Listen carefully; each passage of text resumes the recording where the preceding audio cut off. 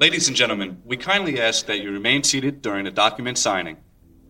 On September the 13th, 1993, two men shook hands in front of the White House. Israeli Prime Minister Yitzhak Rabin and the chairman of the Palestine Liberation Organization, Yasser Arafat, were there to publicly sign the Israeli-Palestinian Declaration of Principles, a framework for peace in the Middle East. Amid a steady hum of applause, US President Bill Clinton, standing in between the two men, shook Rabin's hand, turned and shook Arafat's. Then, arms outstretched, Clinton gestured for them to shake each other's hands. When they did, the audience erupted into cheers.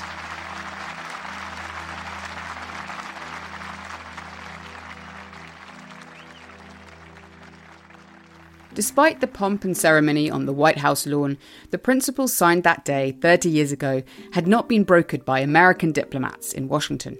Instead, they were the result of months of secret meetings in Oslo, the capital of Norway, and they would mark the beginning of what became known as the Oslo process, a series of negotiations aimed at bringing about a peaceful solution to decades of conflict between Israel and the Palestinians. Ultimately, the aim to end the conflict failed, resulting in 2000 with the eruption of violence between Israel and the Palestinians, known as the Second Intifada.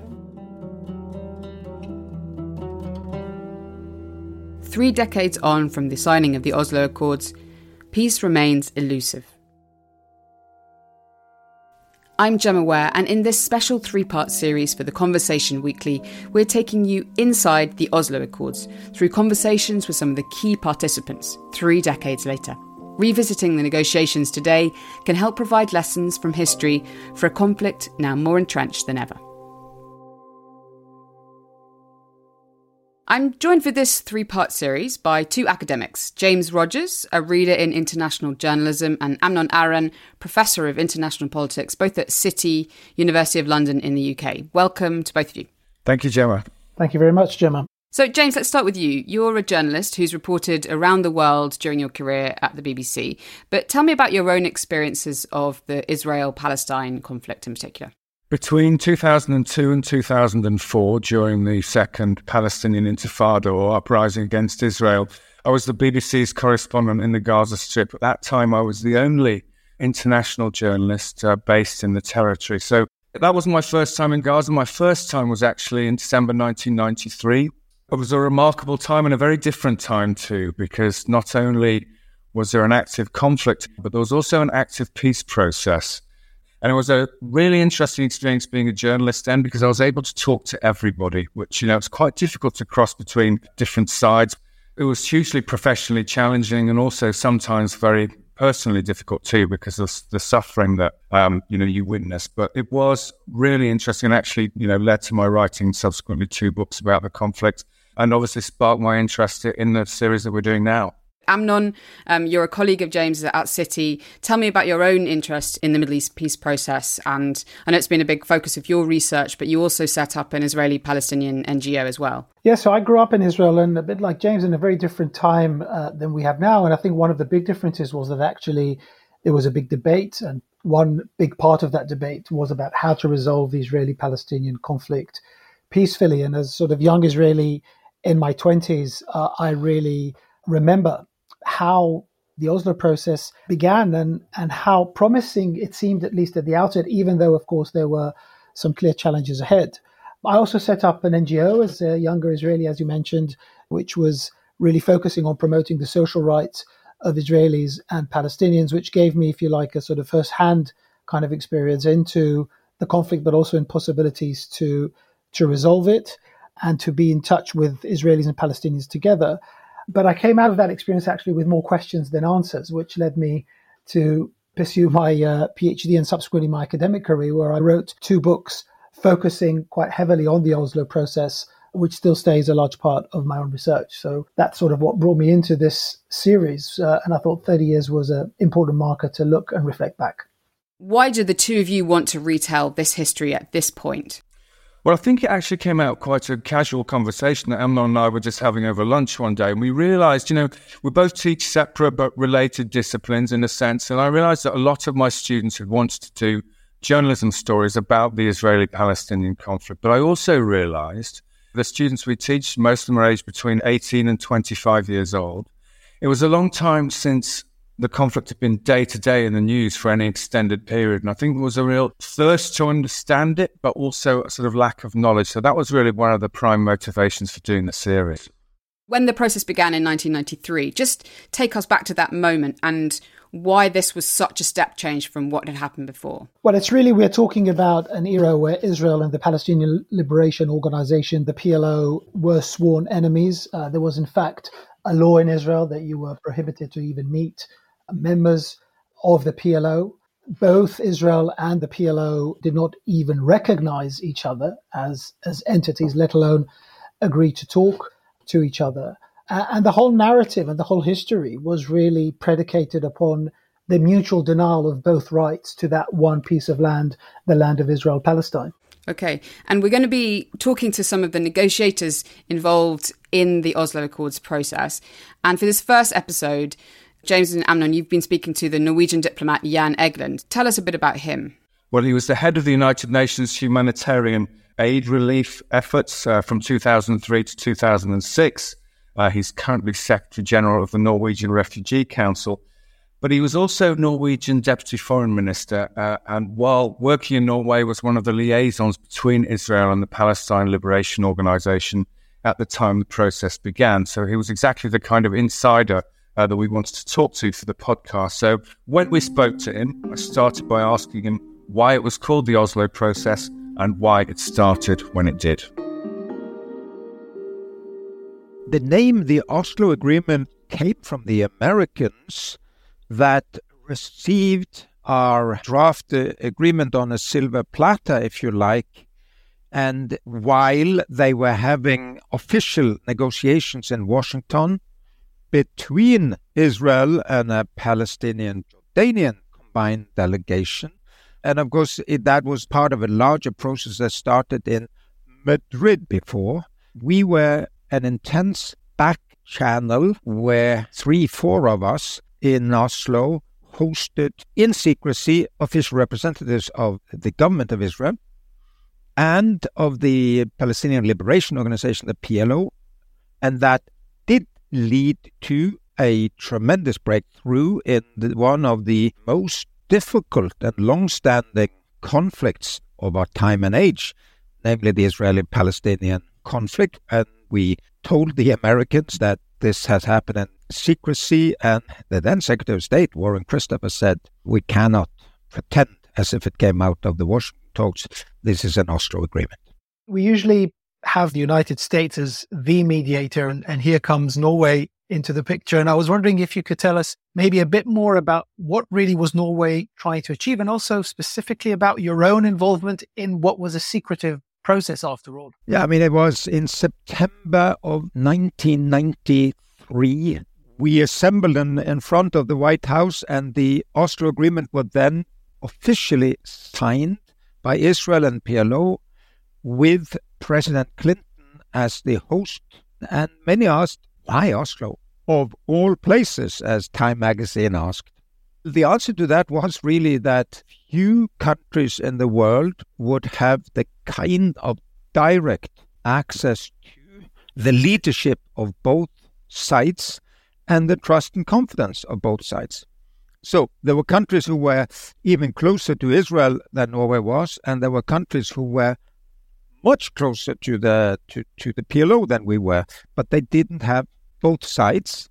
So when I became the Deputy Foreign Minister in 1991, then Foreign Minister Thorvald Stoltenberg, he told me to travel to Israel and Palestinian areas and say, listen, look, if there are opportunities for bridge building here, because we have this unique relationship with both sides. And then the PLO came to us in secrecy and said, Sweden, whom we're very close to, have said that you might help us vis-a-vis Israel because we're ready for dealing with them for the first time. We're not going to fight them anymore with weapons. We want to talk.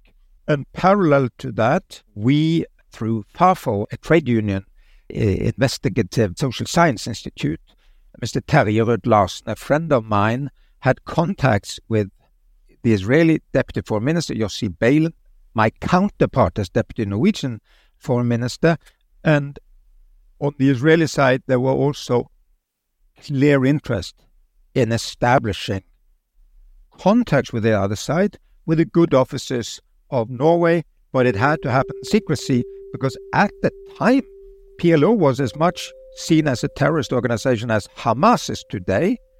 People were in jail in Israel for having contacts with the PLO, and within the PLO, it was seen as treason to deal with the occupier Israel.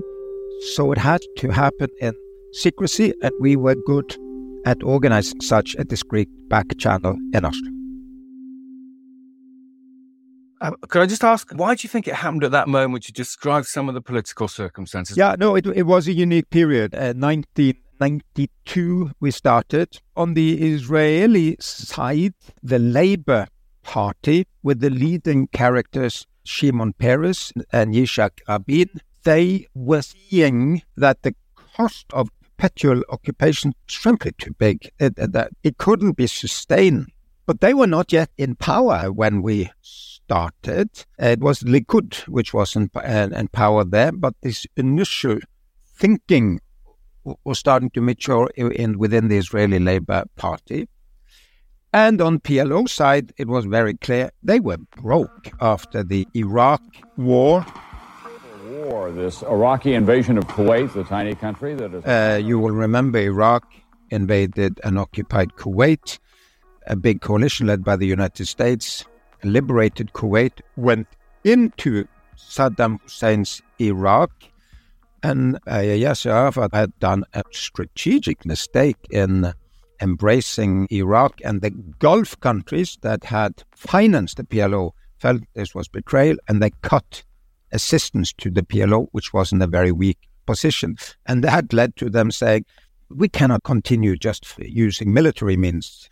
Terrorism, as Israel will call it, we need to start talking. And hence, on the two sides, these things started to mature. So when we started up with Israeli academics, not official Israel, and the PLO, it became official when the Israeli Labour government took over, and that led to the breakthrough of the Oslo Agreement.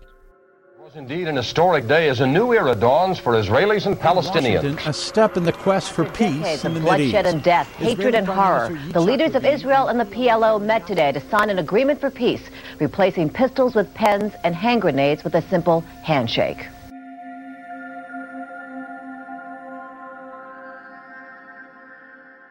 On the back of that, I was wondering if maybe you could share with us, because you said the process was secretive. What were, the international responses once news that the secret process was underway actually became public?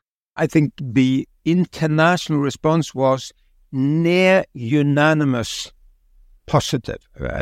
People couldn't believe it. There had been this enormous investment in the official peace negotiations started with Madrid process.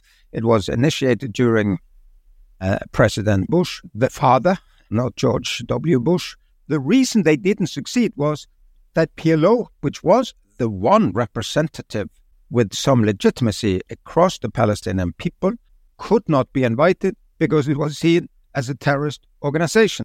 And thereby, the Palestinians that were invited to these talks under Jordanian umbrella had no mandate to agree on anything. They were dead in the water at the official negotiations. So when we could announce the Oslo Agreement, the Clinton administration decided to see it as a very positive thing, and we offered it as a ceremony in Washington, because Norway cannot enforce anything. We're a small place. The United States is the power, both vis-a-vis, first and foremost, vis-a-vis Israel, but also vis-a-vis the Palestinians. So that's why it took place there and had near unanimous international support. Within Israel, of course, it was controversial on the nationalist right. And within the Palestinian radical organizations, it was also controversial, basically. And Hamas and Islamic Jihad and so on condemned it. But the PLO Fatah was, of course, in agreement what their leadership had done. That sort of almost unanimous endorsement of the process, did you feel that was shared also throughout the Middle East beyond Israel, Palestine? Yeah, certainly by Egypt, certainly by Jordan. Of course, the agreement between Israel and Jordan followed. With Egypt, there was already a peace agreement with Israel. Syria did not agree, but no, globally, internationally, there was full support.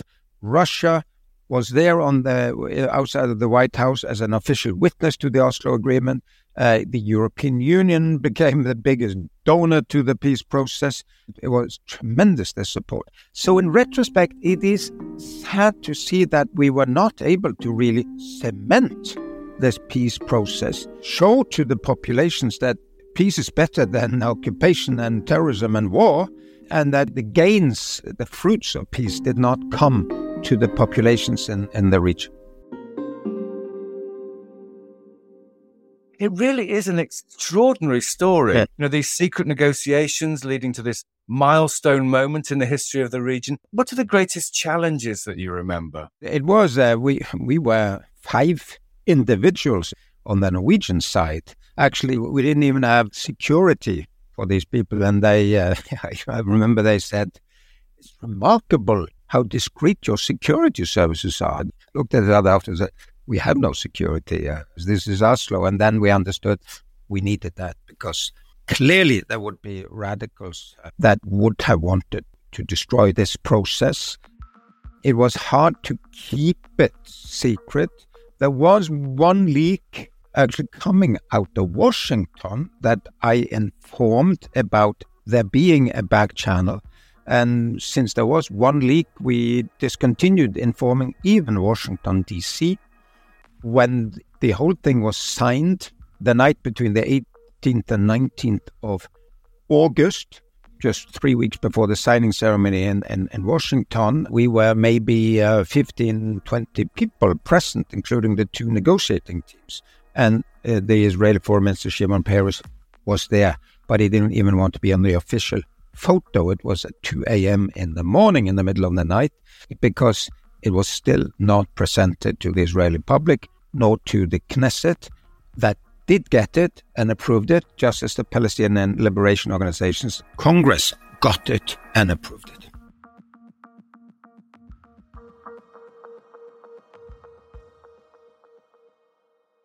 That's really fascinating. And I want to go back to this question really of looking back a bit from where we are now and wondering if maybe you could share with us some of your reflections on the process now with the benefit of hindsight. Yeah, I mean, of course, there's a lot of people who tell me, why didn't you get this into the agreement? And why was there nothing on the status of Jerusalem or on the final status of Palestine, on the illegal settlements or on the refugees? And the answer was, it was impossible to agree on all of the final status issues. What we got was this mutual official recognition of the 2 sides. So the mutual recognition we got, and we got a series of principles, which was a schedule for how to negotiate in detail the final status issues, the borders, the status of a Palestinian state, of the future of Jerusalem as a capital for potentially 2 peoples, the future of the illegal settlements on Palestinian land, and the future rights of the Palestinian refugees. All of that couldn't be agreed at the time. There wasn't the apparatus to do it. There was a complex issue. So we started with that immediately afterwards. In talks in Taba, we insisted that they negotiate with each other. So there was no mediator. It was direct negotiations, Israel and PLO, with us as hosts and facilitators in secrecy. It would have been much better if we had had full agreement of everything, and boom, a fully fledged Palestinian state was set up, and some settlements would have uprooted, some could stay. Jerusalem would be the capital of the two people. There would be a right of return of the Palestinian refugees. It would have been better. It was absolutely impossible. So the alternative to the Oslo Agreement would have been nothing and perpetual occupation of all of the West Bank and Gaza, which was horrific at the time, and perpetual conflict. Security Council has urged Israel and the Palestinians to avoid actions. With Israel continuing to launch airstrikes on Gaza, clashed with dozens of Palestinian worshippers inside Jerusalem Al-Aqsa Mosque compound. Coming on to that perpetual conflict, obviously the diplomatic process is stalled, to say the very least, at the moment. Do you think now, with all your experience, do you think this conflict can be solved? It can. Historically, all wars end. The 30 War ended after 30 years. The 100-year war after 100 years. So this will end somehow, and it will end with political agreements. But what's heartbreaking is that it's not easier now than it was 30 years ago in 1993. It's more difficult than when we did not succeed, when we failed in the 1990s. Many more illegal settlements, hundreds of thousands or more settlers on Palestinian-occupied soil, even more Palestinian refugees far away, third, fourth, fifth generation of refugees. So a more complex issue, more bitterness between the two sides. The leaderships are not at all of the same quality in terms of able and willing to make peace talks. The Palestinian leadership is split, weak, old, and the Israeli government is full of extremists. And there's no other way of explaining these types who are encouraging violent settlers to beat up Palestinian women and children. This is the leadership now. So one of the lessons, I think, is we could not have a secret Oslo channel now between the two sides because they would be unable and unwilling to talk.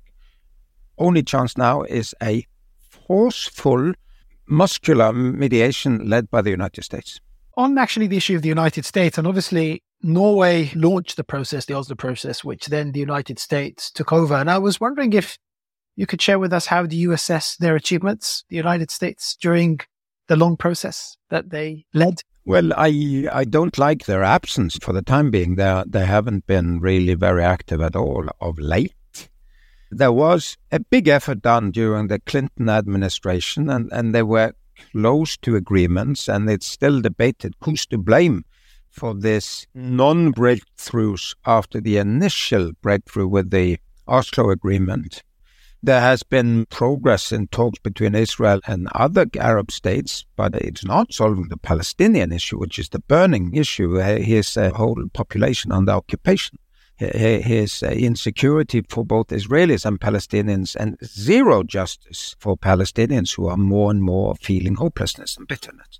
I'm yearning for seeing much clearer leadership from the United States in basically pushing through, since the two sides do not have leadership capable or willing to do the job themselves. Jan Egeland, thank you very much. Thank you very much indeed. Thank you.